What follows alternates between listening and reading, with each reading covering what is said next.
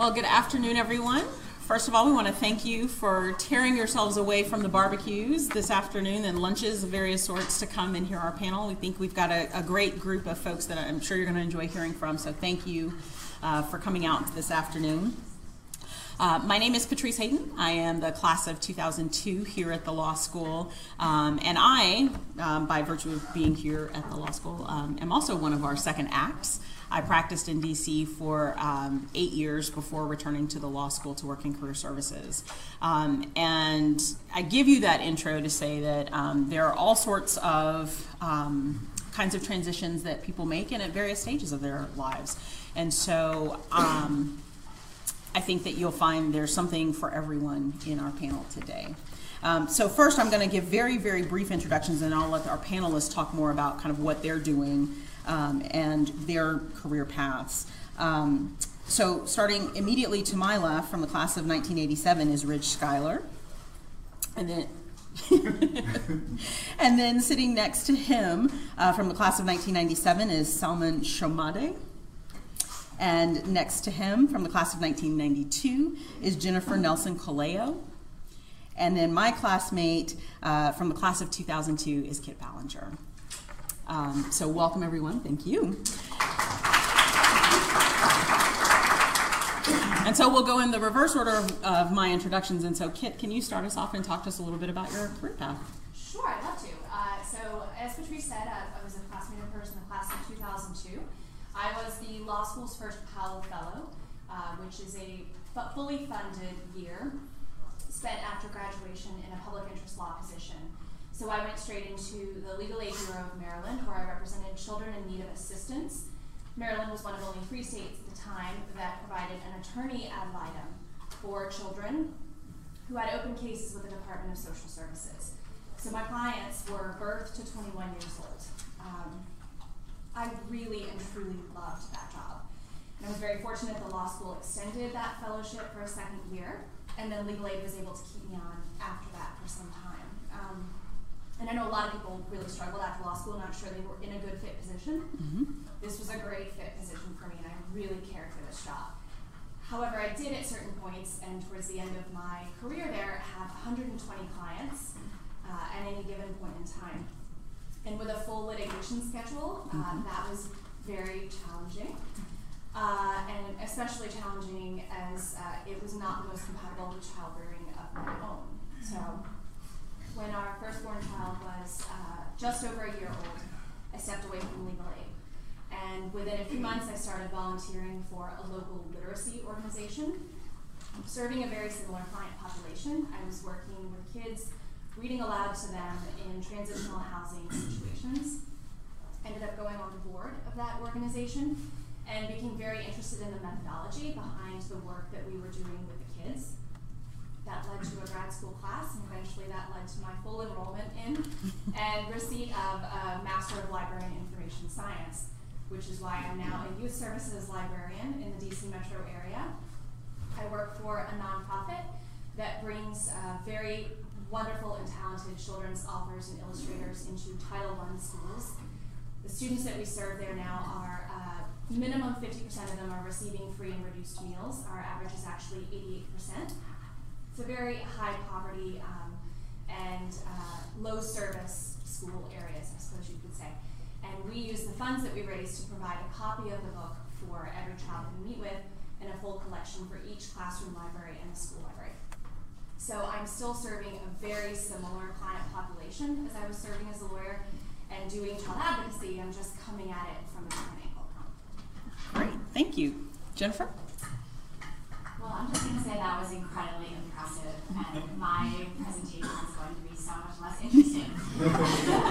I left TVA, and I clerked for a federal judge for a year in Newark, New Jersey, Judge Sarakin, and I then joined a large Manhattan law firm where I worked for a very long time.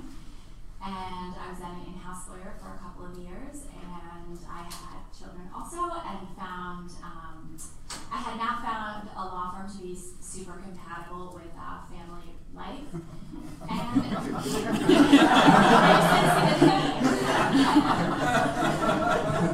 interestingly enough, in-house, which was more regular hours, I spent my time at 3 o'clock back saying, why am I not picking up my kids from school? Because I was bored. In a law firm, I never had time to think about that, but I decided I was going to step away from the law for a while, and I got very interested in gardening, my own garden. I took classes at the New York Botanical Garden. I researched a lot, and I recreated my own garden, and then I had neighbors asking me who did my garden, and I gradually started helping people, and finally my husband was like, you need to either start a business or stop being at everyone's house all the time. So I did, and I have my own landscape design business, and I will say that, and this is especially for the young people here, that working in the law firm is extremely beneficial for any career that you will have after, because you will learn all the skills that you need to work with clients. My job is partly creative, for which I credit my liberal arts education. I took a lot of art history classes in college, and I think that's where the design comes from, but that's maybe 15% of my job, and the rest of it is meeting with clients, serving clients, project management, getting things done on time, all the things that you learn in a law firm. So I think the whole you can do anything with a law degree is actually true.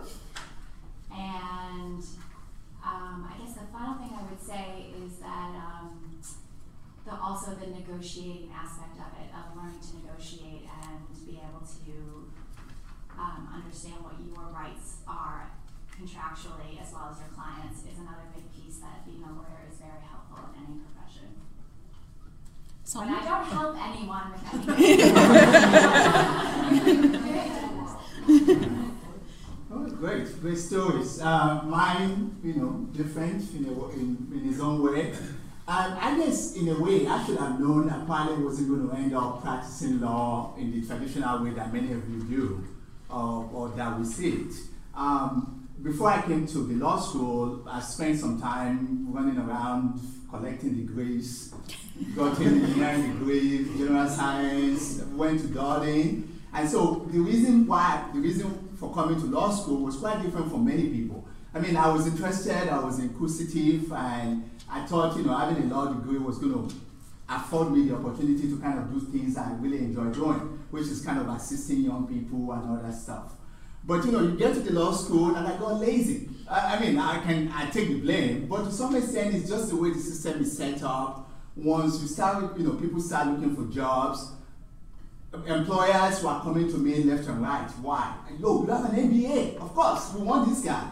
And so the reason for coming, which was, I was going to get a law degree and I was going to go use it to do something very interesting away from law firm.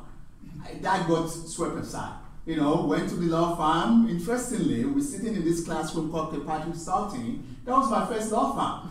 And I went there as a first year summer associate. I was given a permanent job offer after my first year. So, it was, again, I didn't really spend the time kind of considering the possibilities of other things I could do outside of just going to law firm.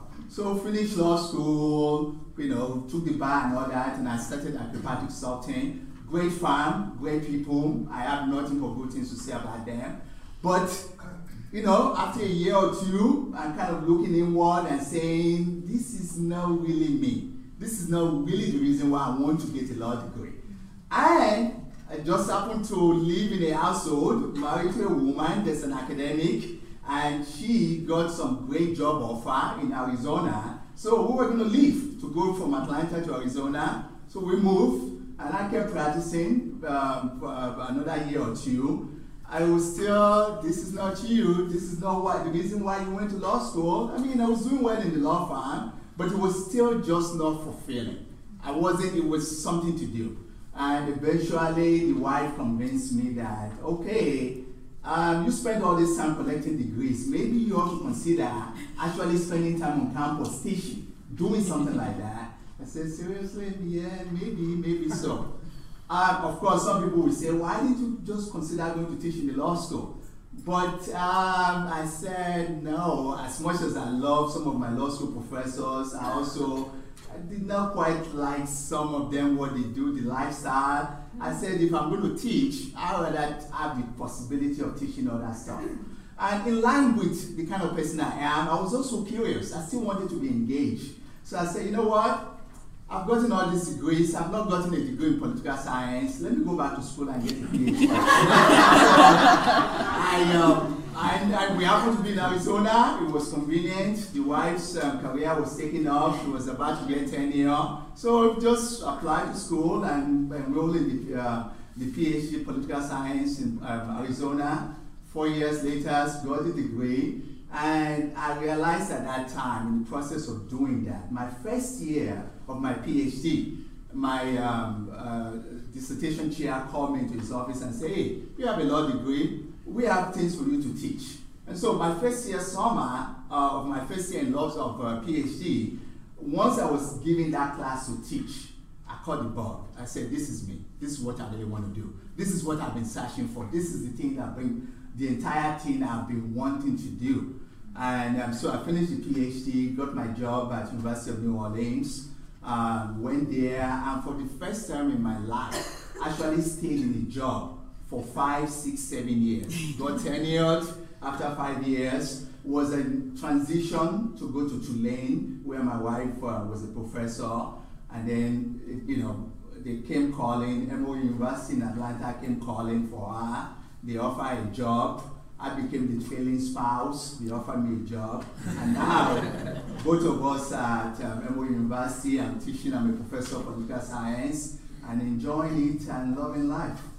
The one thing I would say is the law degree, of all the degrees, if I were to give all of them away, the law degree is one that I will not give away. And I can speak to more about that later in the conversation. That's great. Well, I think I've had 5 career changes since law school, so if I got 2 minutes for every career change. Thank you all for coming. It is not easy to compete with pulled pork, so I do appreciate your being here. I will start, as I am required to do, with the obligatory Thomas Jefferson quote. If we're talking about second careers or third careers or fifth careers, it's about change. And Thomas Jefferson said that all experience hath shown that mankind is more disposed to suffer while evils are sufferable than to right themselves by becoming changing the forms to which they become accustomed. In the Twitter world, we would say change is hard, and it is. And I've gone through a lot of changes, and it has been hard, but like the Revolutionary War, it was worth it. So a lot of good stuff came out of it. So I'm going to set my watch for 2 minutes. I, as you'll hear, worked in the United States Senate, and I learned filibustering, and if I don't set a watch, you will hear from me for the rest of the day. So, like a lot of folks, I left law school in 1987, was channeled into the law firm, and I went to work in New York City, even though I'm from Orange County, Virginia, county of 3,000 people, and I had about 3,000 people working in the building where I was. And I worked there for a couple of years. I began to get an inkling that maybe trial work, I was in the litigation department, that maybe trial work wasn't for me because the very first words ever uttered to me by a judge were, "Shut up, counselor, you'll have your chance." Never happened to Perry Mason. So I worked in the law firm for a couple years, and the reason I decided to leave was I was sitting in a partner's office, beautiful, we were on the corner of 59th and 5th, he had floor-to-ceiling windows in a beautiful partner's office. It was a Saturday, we were going over a brief that I had written, and he got a call from his wife. She was with the kids in the Hamptons where they had a house, and I'm thinking, so your family's out at the Hamptons where you can afford a house, but you're sitting here with me on this beautiful Saturday. And I thought, this is just not what I want to aspire to do. I loved my work in New York, but I thought that is not what I wanted to do the rest of my life. So I came back to my hometown and practiced law here for a while. So I went from a 425 attorney firm to a 2 attorney firm. That was quite a culture shock. But after a while, it occurred to me that the thing that I was not enjoying about the practice of law was, as a trial attorney, it was necessarily backward-looking. It was about assigning blame for things that had happened in the past. It helped one person at a time, and it was kind of locked into the way things had always been done, stare decisis. I had to point to something, and especially in Virginia, it's how things have always been done. And I thought, I don't want to be looking backward in my life. I don't want to be just affecting one person at a time. I don't want to be locked in the way things have always been done. So I quit that job and became the driver for a candidate who was running for Congress, because it occurred to me that legislation rather than litigation was what I wanted to do. I wanted to write laws and change how people's lives proceeded under the law. And so I became the driver for a candidate who ran for Congress. He did not win. And I camped out on a friend's couch, Tom and Molly Walls. I camped out on their couch for 4 months and just papered Washington, D.C. with my resume until I landed a job with Congressman Rick Boucher. I became his energy and environment legislative assistant, doing energy policy work primarily. After a year and a half, he promoted me to chief of staff. And then I was enticed over to the Senate side to become the chief policy advisor for United States Senator Chuck Robb. I worked for Chuck Robb for 8 years. I advised him right out of a job. Moved back to Charlottesville, practiced law for about 10 minutes, remembered why I left it in the first place, and went to work at the Nature Conservancy here in Charlottesville, where another law school classmate worked, Greg Edwards. He was at the Nature Conservancy, and I protected rivers and streams, and I did that for about 7 years, protecting the Rappahannock River and forests on the eastern slopes of the Blue Ridge. And it was great because you had results you could walk around on. And at the end of my time in Congress, very little was happening. Nothing, there weren't any results to walk around on. So I worked for the Nature Conservancy, but I felt a pull back to helping people, which was what had set me off originally in my career. And I met with Congressman Tom Perriello, who had won a kind of an upset victory in my district here around Charlottesville. And he offered me the job as the district director, his boots on the ground in the district. So I worked for Congressman Perriello for 2 years until he was defeated in the election of 2010. Let me just say as a side note, it is not easy to be fired by 119,000 people, but that's what happened. And when I was working for Congressman Perriello, I had a lot of people walking across the street. Our office was intentionally positioned in the middle of the city of Charlottesville, and I had people walking across from public housing saying, "I just want a job." And a lot of people being left behind in our economy that I thought we ought to be able to find some way to get them work. And so I did some research after Tom was defeated and found that 29% of Charlottesville's families did not earn enough to be self-sufficient, which was shocking both to me and to the powers that be in Charlottesville. And so I became the director of a thing called the Charlottesville Works Initiative, which was an affiliate of the Charlottesville Regional Chamber of Commerce, to try to end poverty by finding quality jobs for people who are being left behind and overlooked by our economy. I've been doing that since 2011. And last year, I was offered a position at the local community college. The president of the community college saw what I was doing, and he thought that's what the community college should have been doing for a long time, which is identifying the people being left behind and giving them everything they need in order to succeed. And so he essentially created a position at the community college called the Division of Community Self-Sufficiency Programs, and I'm now a dean at the local community college, moving people into quality jobs. I told you it was going to be a good panel. I want to talk a little bit, and you all have kind of hit on this a little bit in your intros, but I want to talk a little bit about the decision to take additional degrees or take classes to get to where you are. I mean, for many of us, particularly the younger folks, there's already the debt of having completed this degree. Can you talk a little bit about the decision to go forward with education? And Ken, I'm going to start with you. Sure. I didn't take the decision lightly, both financially and also the impact on my family. That choice to stay home with them. Credit to my husband, who is here, who's also class of 2002, and to my kids, because I took night classes. So the impact was real on my family, and I appreciated their support in being able to do that. I found a way to do in-state, which helped. Virginia, oddly, I was living in Virginia at the time. Virginia does not have a library school. Note to the powers that be, University of Virginia, that are listening to that. Very disappointing. But we are a part of something, a consortium of states that have agreed that if your home state does not offer a particular degree, you can apply to a school in the consortium that does offer that degree. And if you're admitted to the school, this academic common market, it's called, then you can petition to your home capital to be granted in-state tuition at that other state.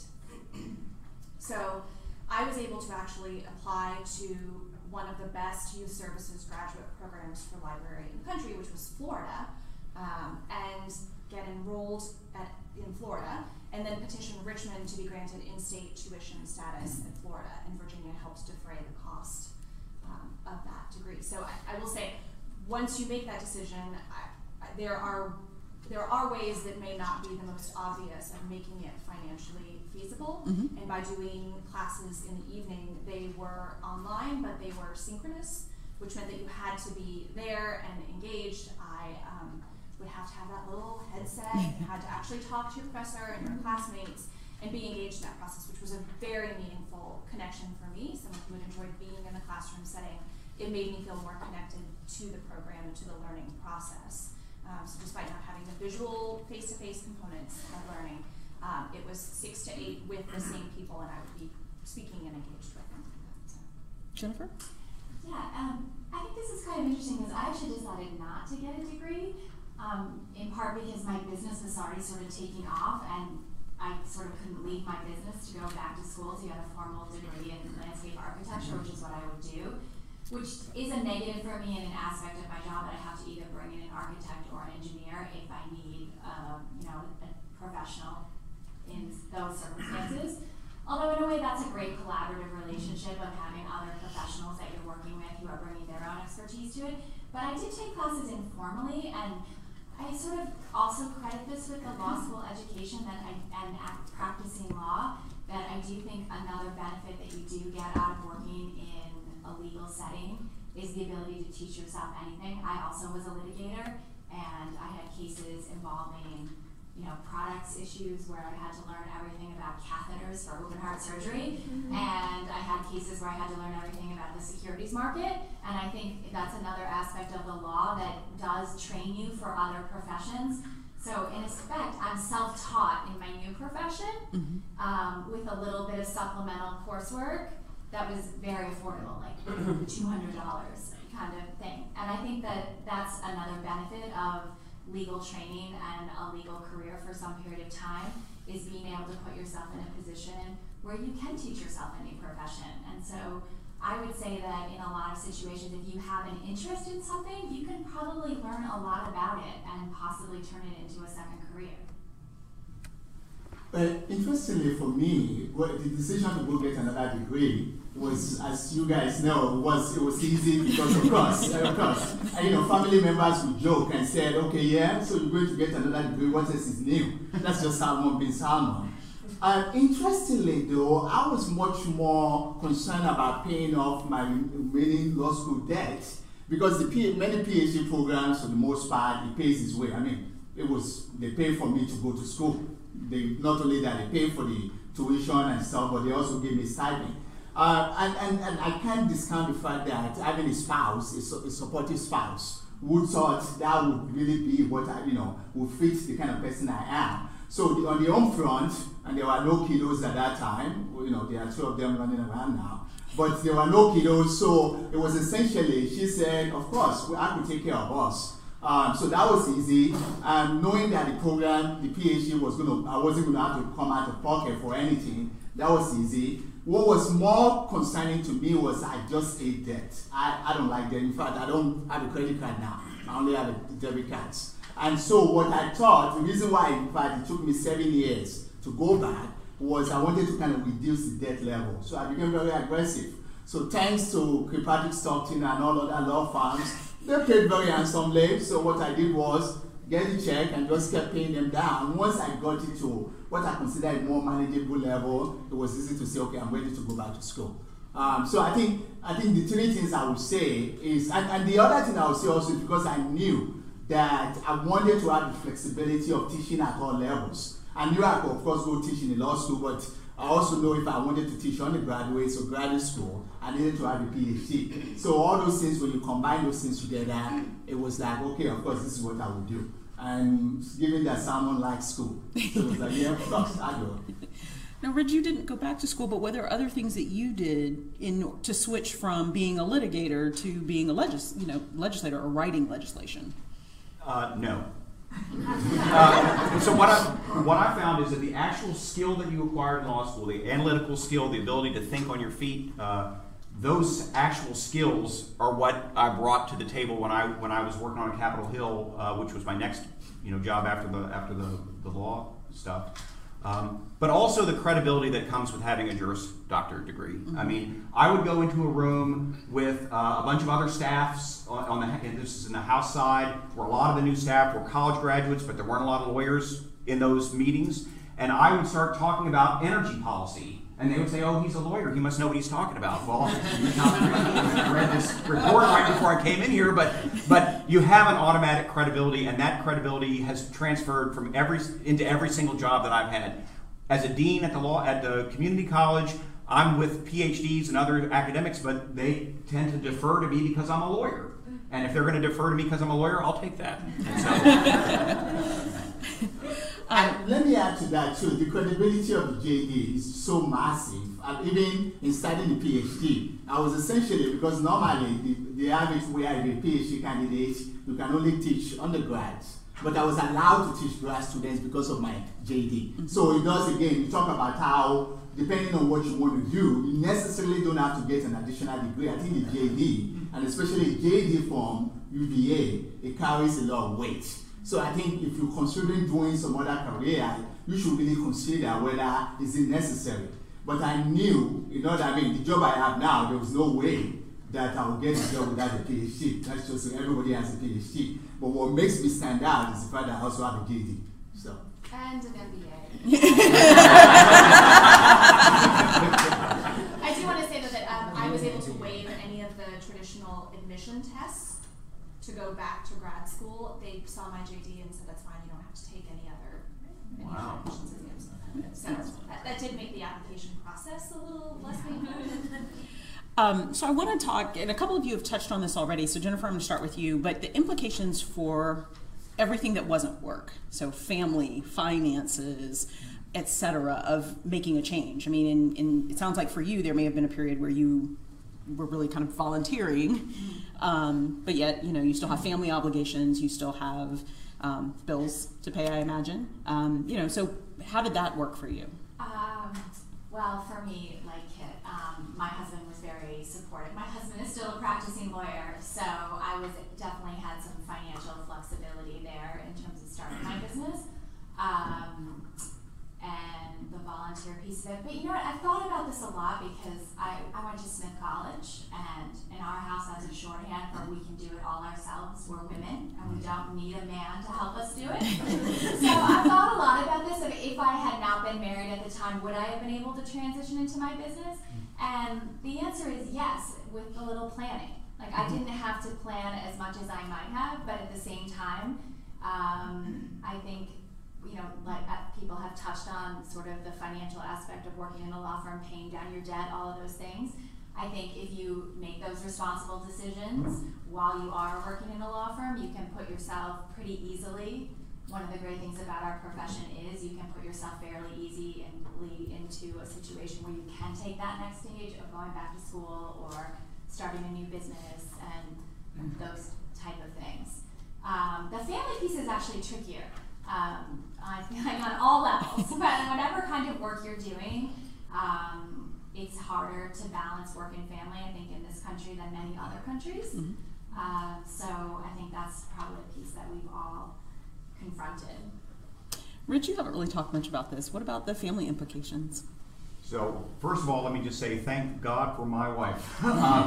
So the old adage is true. Behind every successful man, there is a woman rolling her eyes. My wife has put up with a lot.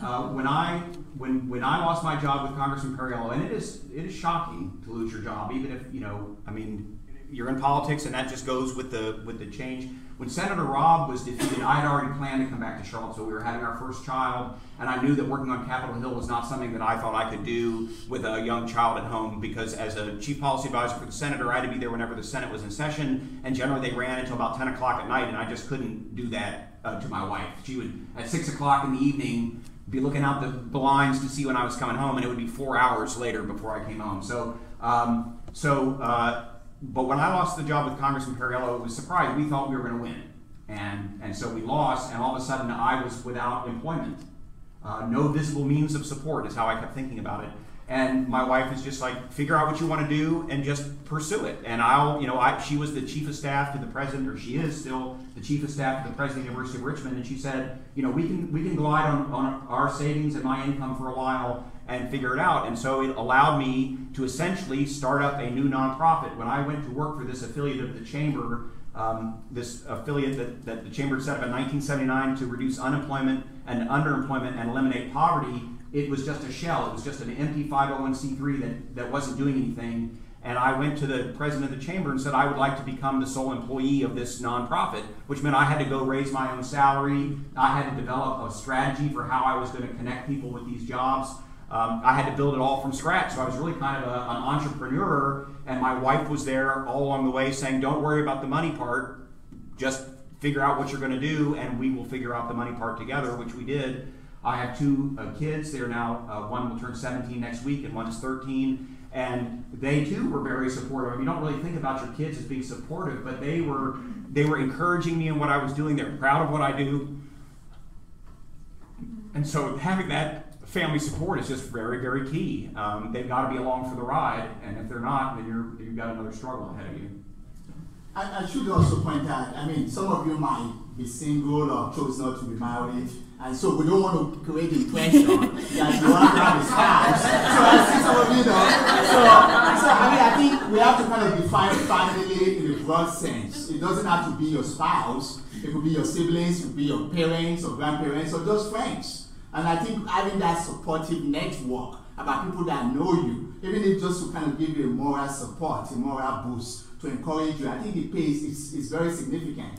The financial piece, if you're single or if you're not married, that's much more you being very determined about what I really want to do this. And sort of thinking, do I need an additional degree? As everybody has said, JD, what I would always recommend is first, do you really need that degree? You know, don't be like Salmon. Don't go for degrees.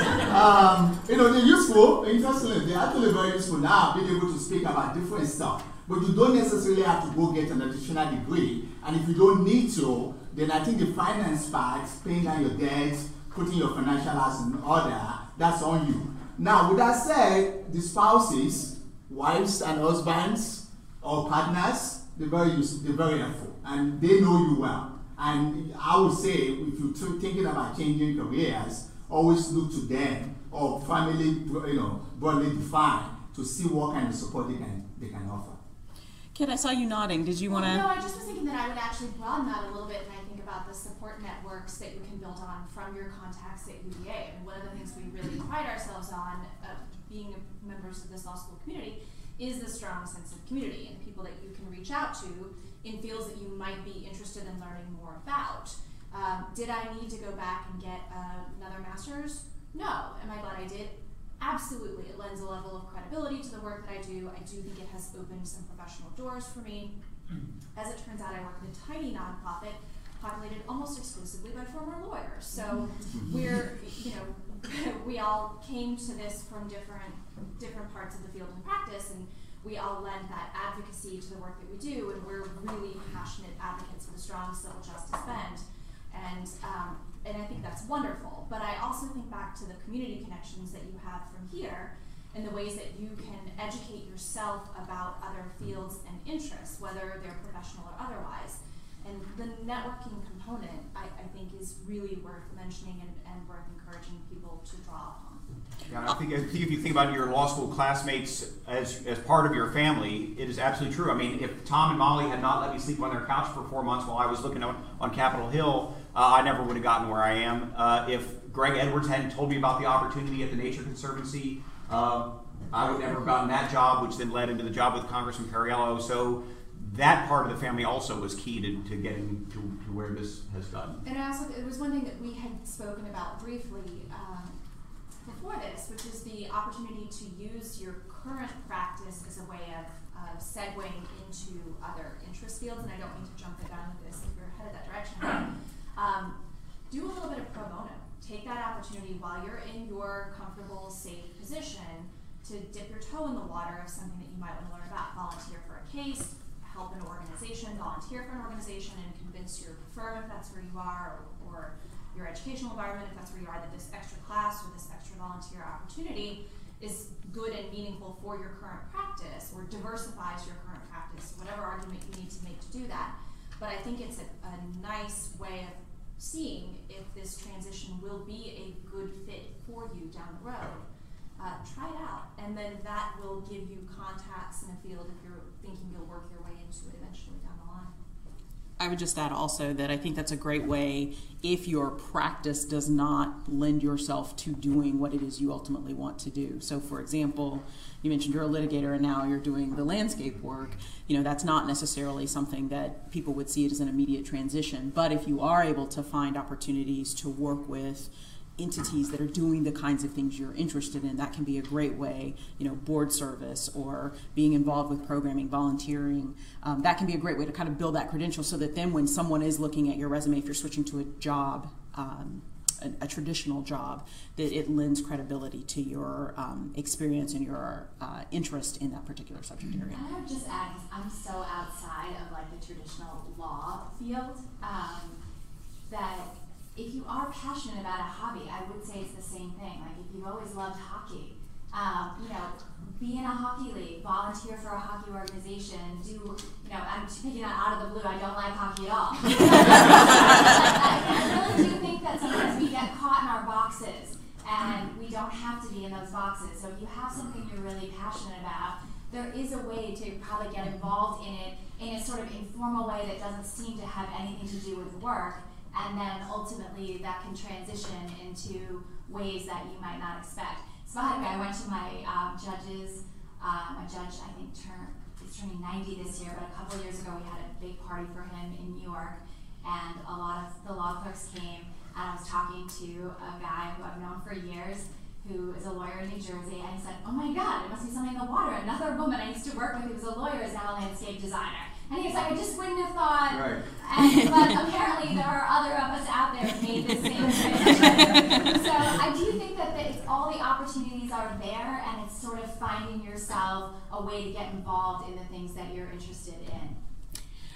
Just real quick, I'm also going to make a real quick plug for the Alumni Connection, which is on the law school's website. If you click on alumni, you can go in and see, log into the alumni directory, and you can see people who are doing all sorts of things. Obviously, there are plenty of people who are in traditional practice, but there are lots of alumni who are who have made switches of all kinds, and so you'll be able to find people in there and likely find someone who's doing the kind of work that you're interested in. The dean talked about this morning at the State of the School address. She talked about our broad footprint, and we are everywhere. I mean, that is one of the great things about UVA law. We are in every industry. We are in every geographic location. So to the extent that you are looking to make a move, there's someone out there who can help you. So I just put that plug out there. So now back to our panelists. You know, so one thing that comes with the law, a lot of us got into it either because we found something that we really liked, either on a TV show, or we heard about lawyers, or we like to argue. I'm sure all of us heard that. You like to argue, so you must be, you know, you're going to be a lawyer. Is there anything that you miss about practicing law? Actually,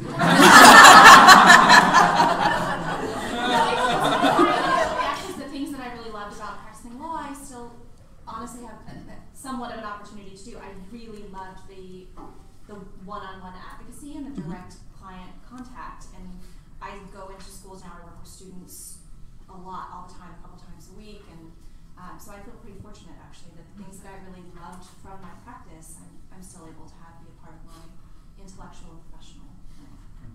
Miss standing up in front of a judge, writing a motion. I really miss the camaraderie of working with other really intelligent people in a law firm setting. I mean, that is a wonderful gift when you're a young lawyer. You're working with a lot of other young lawyers, a lot of very smart women, smart men. I do miss that because that is a component of my job that really doesn't exist. Mm-hmm. In an intellectual level, it's not like I'm not working with intelligent people, but it's not intellectual, it's not debate. So I do miss that. However, I do not miss the hours at all. And I don't miss, it's really awesome to be your own boss. That's a great thing about having your own business. You still have clients. You're not going to stay in business if you don't treat your clients the same way you would treat them when you were in a law firm. But there is just a lot of, you know, running your own show that is really nice. I miss the pro bono aspect of it. I used to, at some point, while I was still fully practicing, you know, once you're a lawyer, you're always a lawyer, right? Until they take your bar license. At least that's what I think. My sense, the pro bono, because I used to volunteer for the NAACP, some Saturday clinic where you go and people will come with their, you know, problems and you give them advice. I mean, I could still be doing that obviously, but I don't do it as much. I blame it on the 13 and the 9-year-old soccer, gymnastics, and all that takes my time. But I think that's something I do miss, that if I was still practicing, I probably would still be able to create some time to do that. Besides that, I don't miss the long hours. And the other piece that people might also think they might miss, the money piece. I mean, they pay us well as lawyers. And, you know, deciding to go back to school and stuff, the salary for the income for the family dropped a little bit, but I think in the larger scheme of things, our lives are much, much better. And, you know, you can't be thinking about, oh, all of a sudden I won't have that income. You have to think about the passion that comes with what you do. I think what I miss about the practice of law is the precision of it. When I was a litigator, you could cite a case, you could write a brief, you had a precise argument to give to a judge. And in the work that I do now, I'm working with a lot of people who've been kicked to the curb by the economy. Their lives are in chaos. The things they have to confront are unbelievable, really. And it is not a contained, controlled experience. And in the law, there was some element of control. There were deadlines by which things had to be filed. You could do discovery. You knew what was going on. And in the world that I inhabit now, there is a lot of chaos. And so missing that kind of precision and tightness of the law is something I miss. Okay. So one question, I'm going to kind of combine a thought here, but has the job been what you've expected, and where are you going from here? What's next? I'm going to Westminster Canterbury. So I'll just jump in. It's an assisted living facility. So my path, as you might have guessed, my path has not been, I'm going to go to law school and someday I'm going to be the Dean of Community Self-Sufficiency Programs at the local community college. It was not like that at all. What I saw is, what do I like about what I'm doing now? What do I not like about what I'm doing now? And is there somewhere that I could go that I could do more of the things that I like? So when I left the practice in New York, I wasn't bitter. I didn't hate the practice of law. I actually enjoyed it, but it wasn't what I could see myself doing. I wanted to take the aspects of the law that I enjoyed and apply them to something else. And when I left New York, I thought, well, the thing I don't like about my legal job in New York, besides the hours of not being able to spend time with the family, but more importantly, I was like the 17th seat on a case. And so I never knew my clients, I didn't know their faces, and I thought, if I'm going to be a lawyer, I want to be able to see the faces of the clients I'm serving. So I went and worked in a 2-person firm, and I saw the faces of the people I was serving, and my oh my. But then I took that practice and said, well, what do I like about this and what don't I like? And that's when I left to become the driver, etc. And so in each place, I try to take the thing that I like the most and find another position that did more of that. But I'm very fortunate. I think that I loved every job that I had. It's just I wanted to do more of the parts of it that I liked. So. The one thing that was part of when I think about practicing law, at least in the traditional sense, was especially in these big law firms, and I was doing securities, mergers and acquisitions, and you feel you're working these hours, you're trying to file something in the middle of the night. You just never really see the faces. I mean, you're doing something for the benefit of corporations, and people are making money. But when you're standing in front of a classroom and you look at the student's eyes and somebody asks you a question and you explain something and the eyes lit up, it's that instant gratification that comes with me with academia that I love so much. So, I mean, I think teaching has been great for me, it's been great for my personality. Even if I were not teaching in the traditional way, I see myself always being in an academic setting, because you feel like you're imparting knowledge of young people. And I think for law practice at times, part of what you were saying, that there's always some disconnection, like what am I doing, what am I doing it for? Sometimes you don't see the faces, unless you have, of course, 1 or 2 person firms. So I see myself, I can't guarantee that I will always be a professor, but I can guarantee that I will always be in an academic setting in some way or the other. I don't know. I mean, I guess what I've probably most learned about myself in the last decade is I definitely like an entrepreneurial setting. I'm on my second child applying to college. My oldest is a sophomore in college and my second is a junior. And I have jokingly said if I didn't have a really successful landscape design business, I would start a college consulting firm. Because like lawyers, I didn't learn as much as I should have probably about the process with my son. But once I realized all the things I missed, and we weren't looking at, I realized there's a lot more to the pieces of the puzzle and that there's a lot more things you can do. And so now I feel like, I don't want to say expert, but like I feel like I'm very knowledgeable this time around, and by the time I get to child number 3. So I guess what I've learned about myself is that, and I feel like some professors said this, on the first day of law school, you can do anything with a law degree. I really do believe that the teaching that you get in this law school and the practice of law, of the ability to sort of do anything. And for me, I've realized that I like the entrepreneurial piece, and I do still love the same thing I loved about practicing law, which I feel the same as you. I actually really did like practicing law. For me, it wasn't a hatred of the law, it was more of where it was in my life and my family and those things that had me leave the law. But I feel like the ability to learn and master new subjects can honestly take you anywhere. So I think that's, for me, I don't know where I'm going, but I have the feeling there's going to be another business in my life at some point. I think I'd like to be your first client. Plan ahead. I mean, as a lawyer, I carried coloring books and crayons, and figured out that my business cards, my clients were more likely to keep my business cards if they could pick the sticker that they put on it. So I think I probably had a less traditional daily work environment professionally than did most. And as I keep saying, broken record, I still have a lot of that, and I'm really grateful for that. But I think I would have to echo, would be remiss if I didn't, about being intellectually nimble. Just the ability to learn in new situations and to shift gears and then accommodate quickly the new environments. I feel like those are skill sets that we learn as lawyers.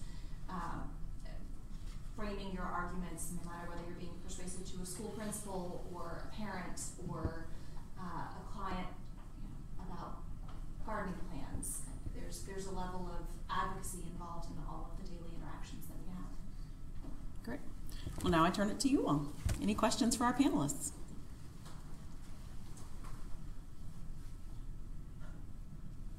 All right, well, I will ask another question then. So what was the most unexpected thing about your transition?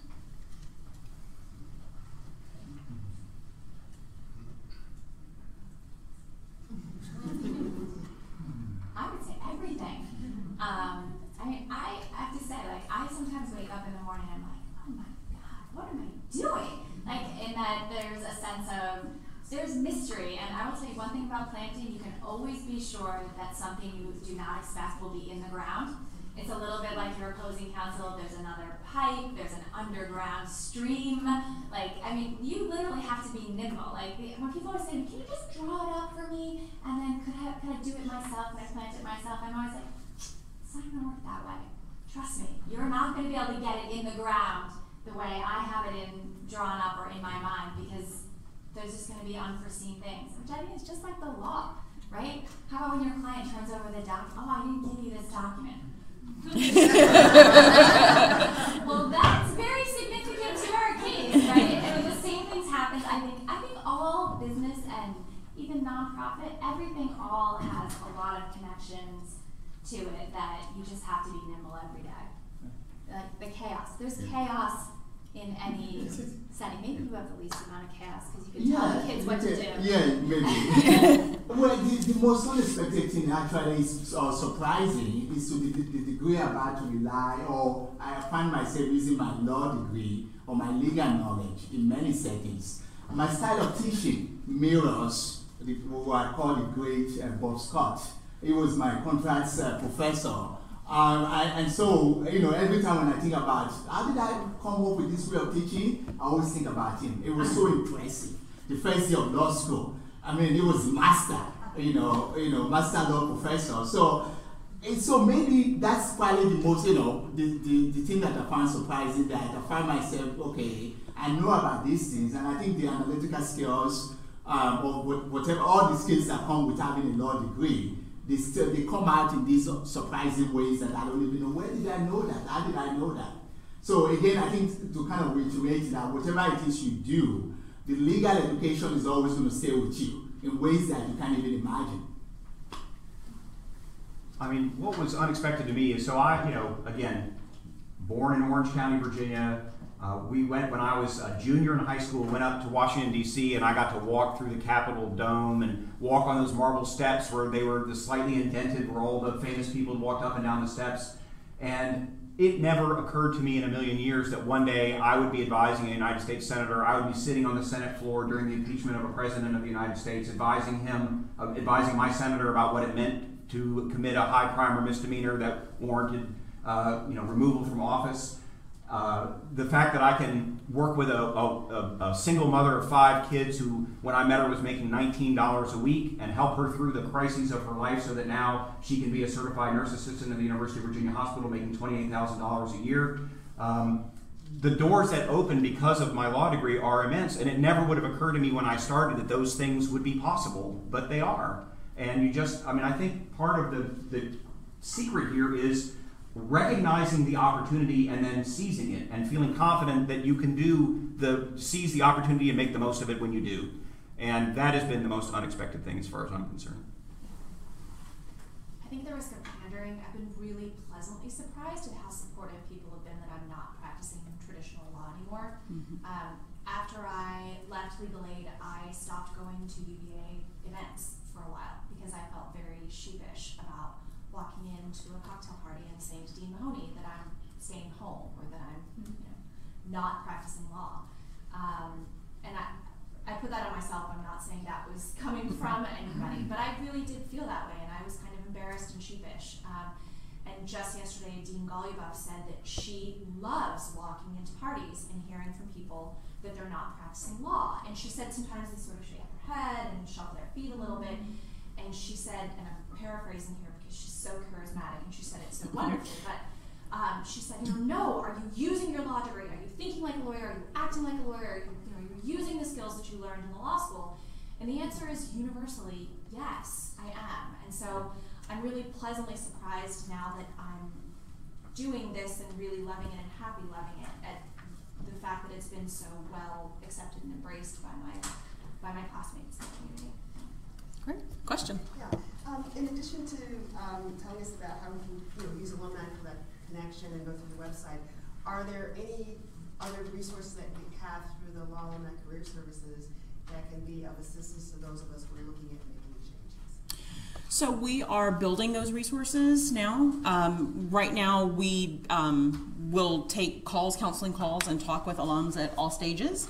But we recognize that those of us who are particularly on the on the career services side, that we are experts at entry-level placement and not necessarily experts at lateral placement. And so we're working to build those resources. But that said, feel free to give us a call. We're happy to talk with you or anyone. We have a counselor who is on the public service side, who spends a quarter to a half of his time working with alumni and on alumni placements, particularly for those. And the reason we started in public service is because we do get so many alums who want to do something that is more public service oriented, either going to government, going to some sort of nonprofit, or direct legal services. And so that has been the larger share of the requests. And so that's where we started. But we certainly work with alums on a daily basis. In some instances, as I said, just because of our capabilities and our expertise, we will say that, we may not be the best. We can give you some starting points and some starting ideas, but it may be best that we, try to help you find a headhunter or something, because they may be a little bit better able to assist you. But we're there. Yes? Okay, so I'm going to have a hard time. Bear with me. Yes. In asking this question, but so I was listening to the panel, and I don't remember who said what, but I'll just say it. But it's the idea of volunteering for something you like, or taking that job. I'm trying to get a better sense of how you sort of identified, in your own sort of personal experience, how you identified sort of the job that you thought was going to take you in the right direction, but perhaps you didn't think that that was the ending stop, but did you try to look forward? And the only dumb thing I can think, I'll just give my example. Like, I too love gardening, and I'm thinking, oh, well, but I don't know that much about all these different kinds of plants. Maybe I could volunteer at the local, garden center. Of course, I'm making this up. Sure. I can tell you, I hate watering. If you've ever been to a garden center, that is the #1 job. All those poor people are watering all day. But anyway, that's the example. But I mean, you would say to yourself, "Oh, I'm going to work at this garden center because I'm going to learn a lot." So, do you have any examples like that? I mean, I know you do, but I'm just trying to get some specifics. Well, like for myself, I actually joined the New York Botanical Garden, and I used to torture my kid. I knew I had this interest in gardening.